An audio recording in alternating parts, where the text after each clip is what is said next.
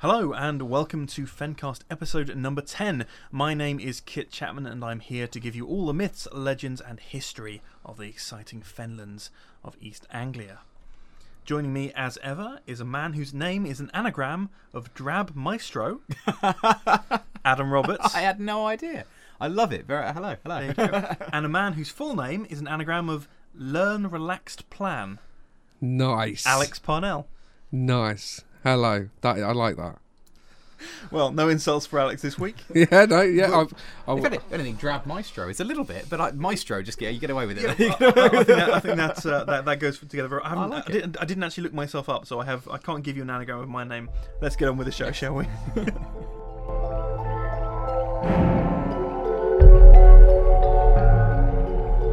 Well, our show all relates to a single family this week, and we have several different stories from different stories throughout the ages, but we're going to start off with the first one.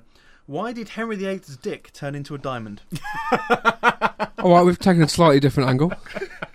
We're going to have to put a little E on this episode, maybe. Why did his dick turn into a diamond? Was it compressed under a lot of pressure and a lot of heat? Well, Henry VIII famously was a man of great girth, shall we say, towards the end of his life. He had quite the codpiece. He did.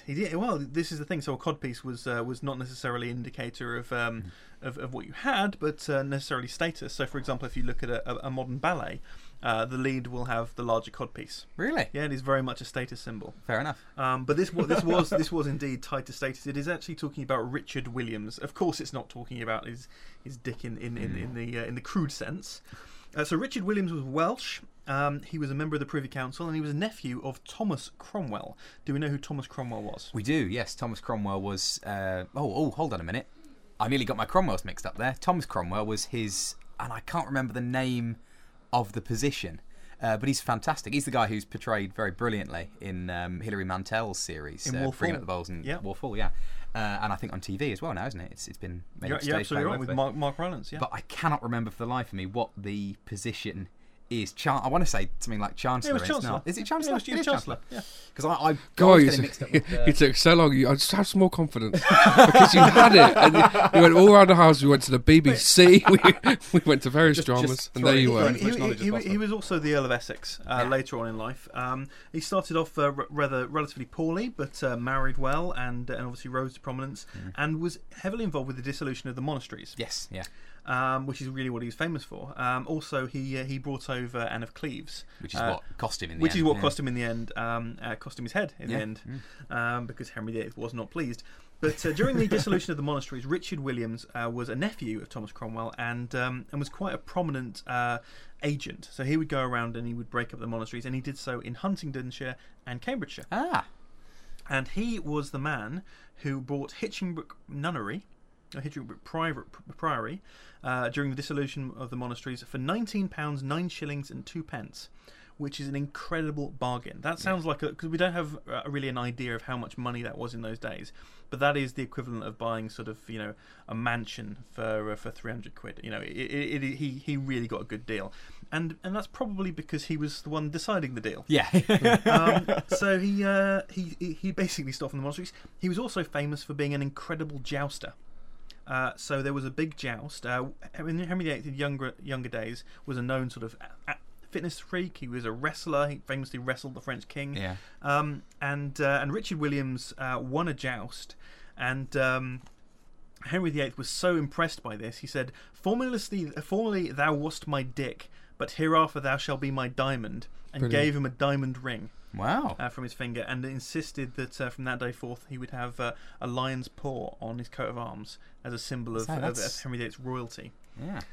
When Richard Williams died, he was worth at least £3,000 a year. Wow. Just from income around Huntingdonshire and Cambridgeshire, and of course, as I mentioned, he was heavily involved in the area. He was the High Sheriff of Cambridgeshire and Huntingdonshire. Became a member of Parliament for Huntingdonshire. Grant of the Monastery of St Mary's in Huntingdon, St Neot's Priory as well.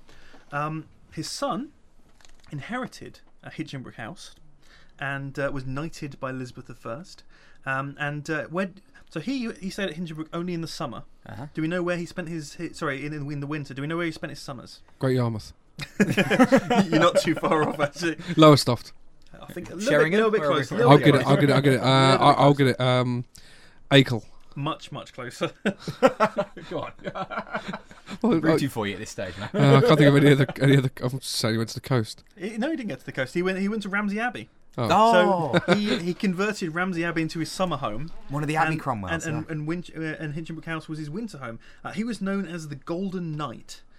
Do we have any idea why? Did he wear a suit of armour made of gold? He did not. Damn. Was he born in the late autumn? He was not. Just really rich. Yeah, so Henry Williams was, and I should point out an interesting thing. Henry Williams, by this point, was no longer calling himself Williams. He was calling himself Cromwell. Yeah. And this is because the Welsh were encouraged no longer to take the sort of the Welsh name of tradition of getting names. So you name after your father, Ap William, which is where Williams comes from, but to take an English name, and he chose Cromwell because obviously, his father, nephew of Thomas Cromwell. So Henry Cromwell was riding around Huntingdon, and what he used to do was he used to throw gold at passers-by, coins. He used to throw them. So literally, he was making it rain. Wow. Nice. And he was known as the Golden Knight locally. He had one son, Oliver, who was not Oliver Cromwell. He had the second son, Robert, had a baby, and that was Oliver Cromwell. But interestingly, he became involved in another very famous incident around Cambridgeshire. Do we have any idea what that might have been? This was in March 1590, and it was his wife who was involved. In March or in March? Because round here. No, yeah. in March, the month March. Hang on, we can get this. Yeah, come on. So we're looking at 15 Is it 1590. the bouncing witch's heart? You're in the right ballpark, but it is not the Bouncing Witch's Heart. Oh, it's not the Witches of War Boys. It then? is the Witches of War. Yes, Adam, high five that. Boom. Teamwork. So, Lady Cromwell had a discussion regarding the accusations made against Alice, who was one of the witches. During the conversation, Lady Cromwell reportedly grabbed a pair of scissors and cut a lock off the hair of Alice and gave it to Mrs. Throckmorton to burn. This was a folk remedy believing to weaken a witch. That night, Lady Cromwell had nightmares, became ill, died 2 years later. So, justice not particularly quick. I'm not sure you can blame the witch. That seems very wild. But yes, but this is one of the many allegations against the Witches of War Boys, and actually, I think we're going to have to devote an entire episode just some of the things that the Witches of War Boys were accused of doing is quite spectacular. It goes way beyond curdled milk. Put it that way. It really does, and it'll never make you think of a nipple the same way again. I don't know that one. There are several. You don't know that? Well, a nipple is. No, I know what a nipple is.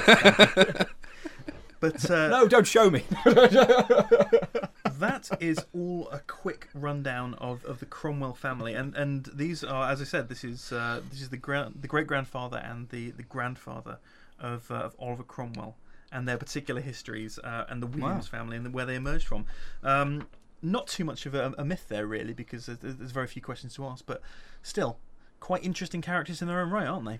Well, yeah, that's the fun thing about Huntingdonshire, is that there's a lot of that kind of ruling class tends to be around it. It's one of the famous shires, so you do get these kind of weird and wacky stories come out. The Golden Knight is a wonderful kind of example. It sounds like something Arthurian, doesn't it? It does. It's got that beautiful legendary tale to it. Unfortunately, it was quite an ordinary bloke who just happened to be loaded. Well, and particularly good aim with a coin. And Henry Williams was the man who made Hinchinbrook House. Yeah. So obviously, prior to that, it was a convent and it was a nunnery.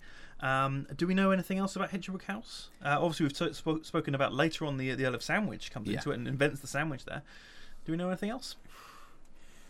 There's an all right horror thing on every, There is the Hinchinbrook House horror. Yeah, exactly. Yeah. Very, very popular. Purge themed last year. You don't go to that. No, don't be ridiculous. I'm too scared. Way too scared. Never go to that. You've seen all he's done is seen the signs on the side of the road. I think you'll find I've read an article or two. Well, our next story relates directly to the house itself.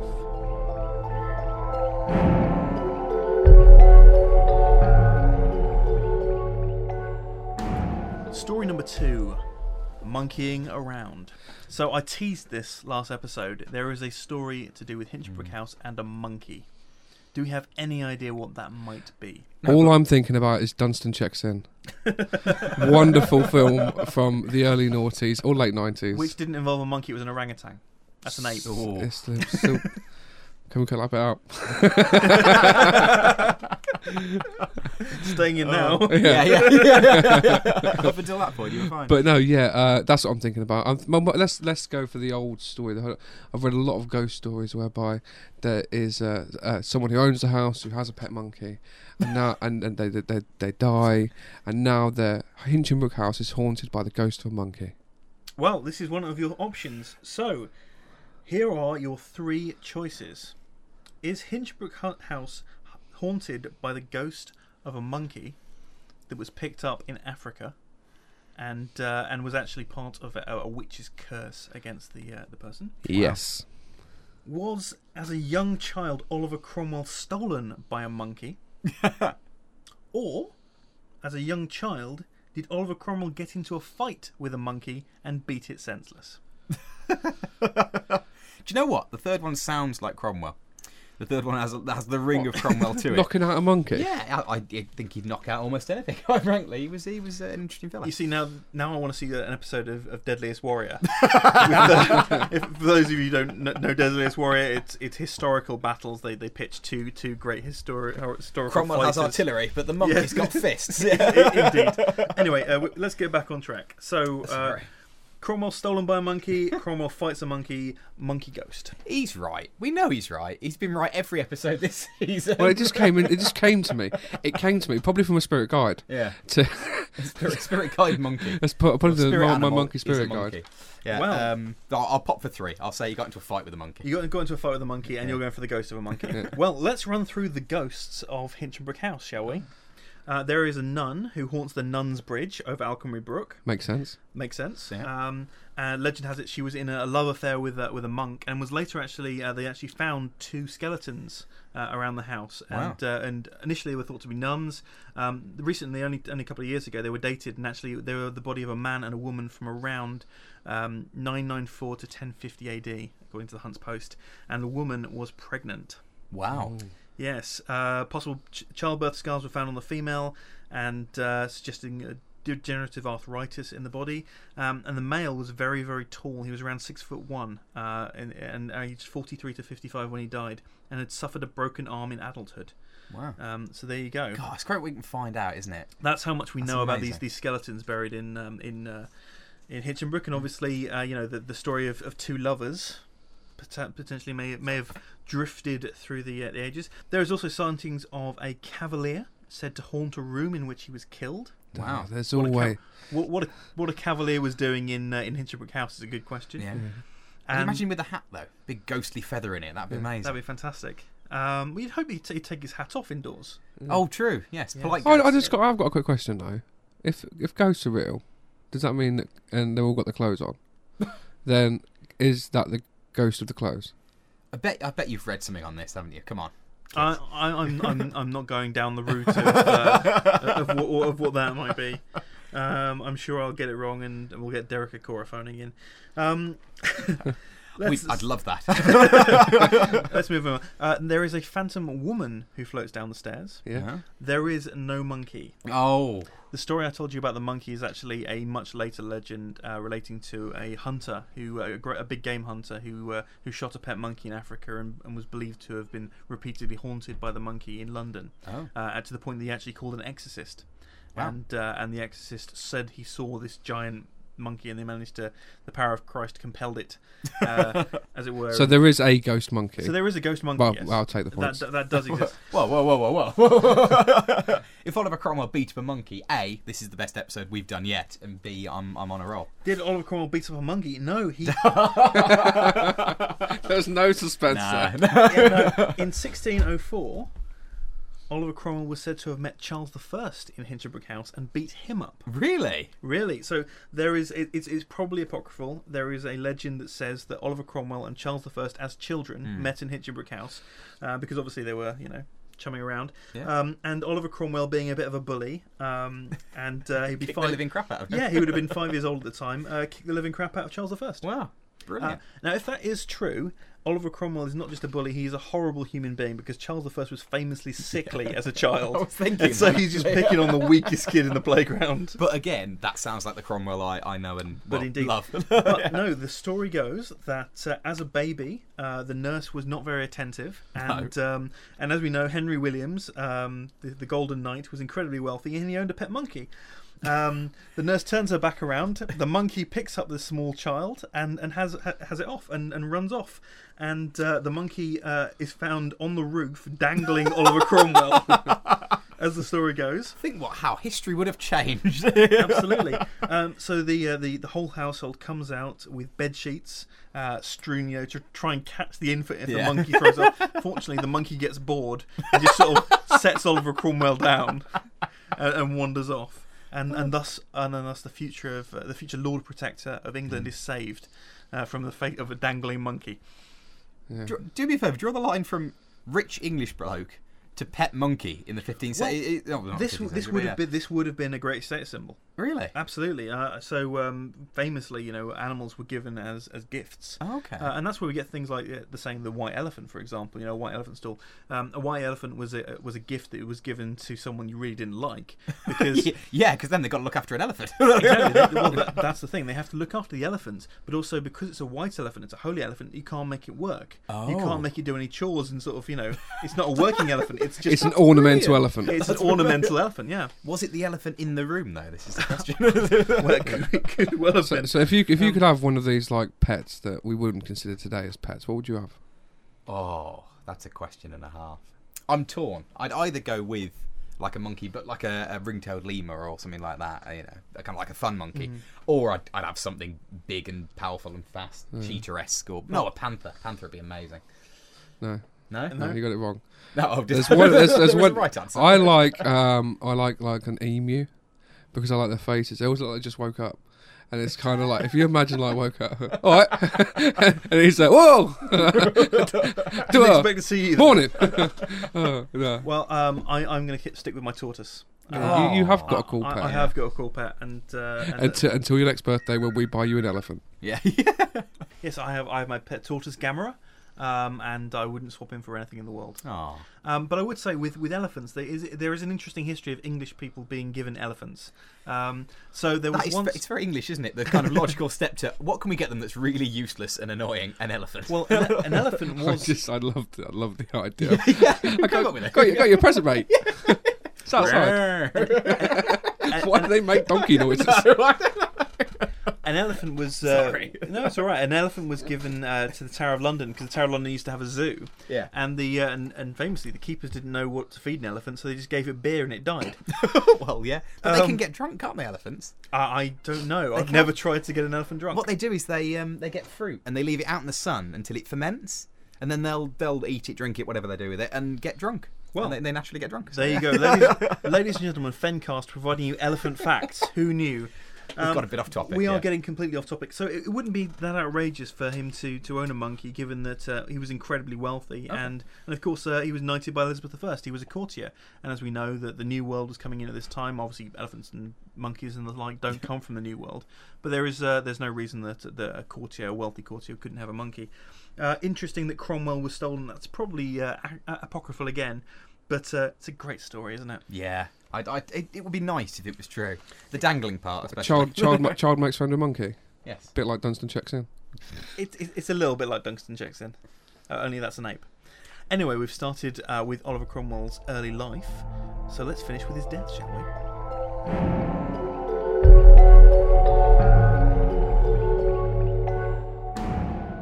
Now, finally on Fencast, we like to finish with a custom or a strange legend that's a bit tangible. So here's a question for you. Where is Oliver Cromwell's head? Oh. Yeah, I know. I did a ghost hunt at Oliver Cromwell's house in Ely. And I remember they told us where his head is. Give us some options. Give us some options. Well, let's work through Oliver Cromwell's life before we begin. So Oliver Cromwell, 25th of April 1599 is when he was born. We were actually recording on the 26th of April. Oh, hey. So this was planned as an Oliver Cromwell special. This is the first we've mentioned of it. I know. I just sort of snuck that in there. But as you see, we've done the Cromwell family. 4 letters exist before aged 40 of Oliver Cromwell, so we know very little about him. We know he was an MP in Huntingdon in 1628, gave 1 speech in the House of Commons, and it was poorly received. We kicked him out, didn't we? Yeah, Huntingdon kicked him out. He got into a bit of trouble, went to St Ives, ended up in Ely, as we know. So they kicked him out. Yeah, and became MP for Cambridge in 1640. We know that he married in London, 1620. 9 children, 6 survived to adulthood. Blimey, that's not bad. Yeah, pretty good odds for those days. Known as Old Ironsides during the war. Do we know why? I had something to do with him. No, I've got Sam Vimes' Old Stone Face in my head now, and I can't get past that. Well, Old Ironsides was mainly because that's what his men wore. He was a cavalry officer, and his men famously wore iron. Well provisioned men, incredibly good unit, to the point that he actually started creating this obviously the new model army along with other people, and revolutionised warfare as we know it. Became Lord Protector, and. Well, generally hated by everybody. I was going to say he was generally hated by everyone else. Famously did things that weren't very popular with Ireland. Yeah. And also cancelled Christmas. And in hold on a minute. Leave a break, because I'm just going to put in the clip with Alan Rickman, Sheriff of Nottingham. Just find that. Cancel the kitchen scraps for lepers and orphans. No more merciful beheadings. And call off Christmas. Oh, that'll work. Oliver Cromwell died in 1658, possibly of malaria, and he was buried with full honours in Westminster Abbey. His son Richard took over, became known as Tumbledown Dick, didn't last very long, and he was replaced by Charles II. So that is the history of Oliver Cromwell. In 1661, Charles II returned, dug the body up, and had it hung from the morning till 4 in the afternoon at Tyburn. The head was then cut off and placed on a 20-foot spike above Westminster Hall for the next 25 years. Wow. So where Oliver Cromwell's statue is today, which is just outside the Palace of Westminster, the House of Commons as people know it, and House of Lords, was basically a spike with Oliver Cromwell's actual head on it. Now in 1685, a storm knocks the head off the pike, and it is rescued by a guard who hides it in the chimney of his house. By 1710, somehow it had ended up in the hands of a Swiss curio collector known as Klaus Dupuy. It then passes to Simon Russell, then the Hughes brothers, then Josiah Henry Wilkinson. Oh, that's a name. Then a second Cromwell head turns up, known as the Ashmolean skull. Oh, I've heard of this. This turns out to be a complete fake. They prove it. So it was put into an airtight box, the actual skull, and it is authentic, and it is recognised as Oliver Cromwell's official skull. And in 1960, it was buried in a secret location. And here are your options. Okay. Is the secret location somewhere in Huntingdon around All Saints Church, where his family were buried? Is it in his old college, Sydney Sussex College in Cambridge? Or is it in Ely, around by the cathedral? I don't... Oh. I'm still thinking about... I'll be honest. If you're still thinking about the monkey, mate. No, I'm not still thinking about monkey. I'm thinking how movies. well they did to manage that head to go through that many hands and they didn't lose any of the pieces. It's one piece. I mean, man. I don't know. it's pretty much a weathered skull. Yeah, so but it's not get damaged. I mean, if I gave you a book and you had it for 6 months and then you gave it to Kit for 6 months, I'd get it back and the pages would be a bit... What are you suggesting? What did you? No, I take offence at that. Before we think about that, how weird is it that Charles II, do you think, dug up Oliver Cromwell and then hanged him and took the head on a pike? Oh, after what happened to Charles I, I suppose, and that was kind of the thing to do, was to display enemies. That was three years after Oliver Cromwell died. He did this. Wow. Was there much head left after 3 years? Well, evidently. I mean, this isn't the first time something like this happened. So famously, one of the popes was dug up, and his successor put him on trial for heresy in something known as the Cadaver Synod. Brilliant. And he actually got one of witness cross-examination in history. He got one of the cardinals to answer for the pope. So this body was in the witness stand, and one of the guys like a ventriloquist doing guilty. Weekend at Bernie's was this? Absolutely. So look it up on Wikipedia. It's Brilliant. The Cadaver So, Synod. We all know you committed the crime. Did you commit it? Yeah. See. The corpse was actually found guilty by his own confession. But anyway, the weird history of digging up bodies is a fascinating subject. Moving on, where do we think? So is it Ely? Is it Sydney Sussex College in Cambridge, or is it down by All Saints in Huntingdon somewhere? I'm going to say. No. Do you know what? There's been a link. Always back to Huntingdon. Yeah. Huntingdon. No, it's Sydney Sussex College. What a crap day today. In 1960, it was placed in an airtight box, and it is buried in a secret location somewhere in Sydney Sussex College at Cambridge, which is right in the centre of Cambridge. I mean, Sydney Sussex is probably the one college you will walk past if you walk down the main street of Cambridge. You know, and yes, only the master is said to know where exactly Oliver Cromwell is. Oh, that's cool. Is buried. It's a secret that is passed down between the masters of Sydney Sussex College. If I'd have known that, I'd have gone into academia and got that job for that very reason. No, you wouldn't. I would have. Accused of lying on this programme consistently. Yes. So if anyone suddenly finds holes dug up in Sydney Sussex College's lawn, And Adam with dirty hands. A bloke with long hair and a lot of mud on his shirt, you'll know why. well, there we go.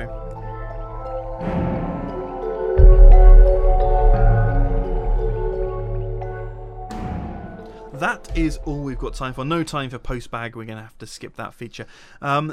Alex, do you want to give the details of how people can get in touch if they wish to do so? Yeah, do get in touch with us. The email address is thefencast@gmail.com.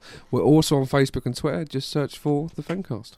Or dig up the head of Oliver Cromwell, send it to us, and we will Make sure reward you make sure you pay the right postage though, because the last thing we need is having to go down the post office paying $1.60 for someone's old head. We also don't want an elephant, please. No elephants. No elephants. No. Monkeys, negotiable.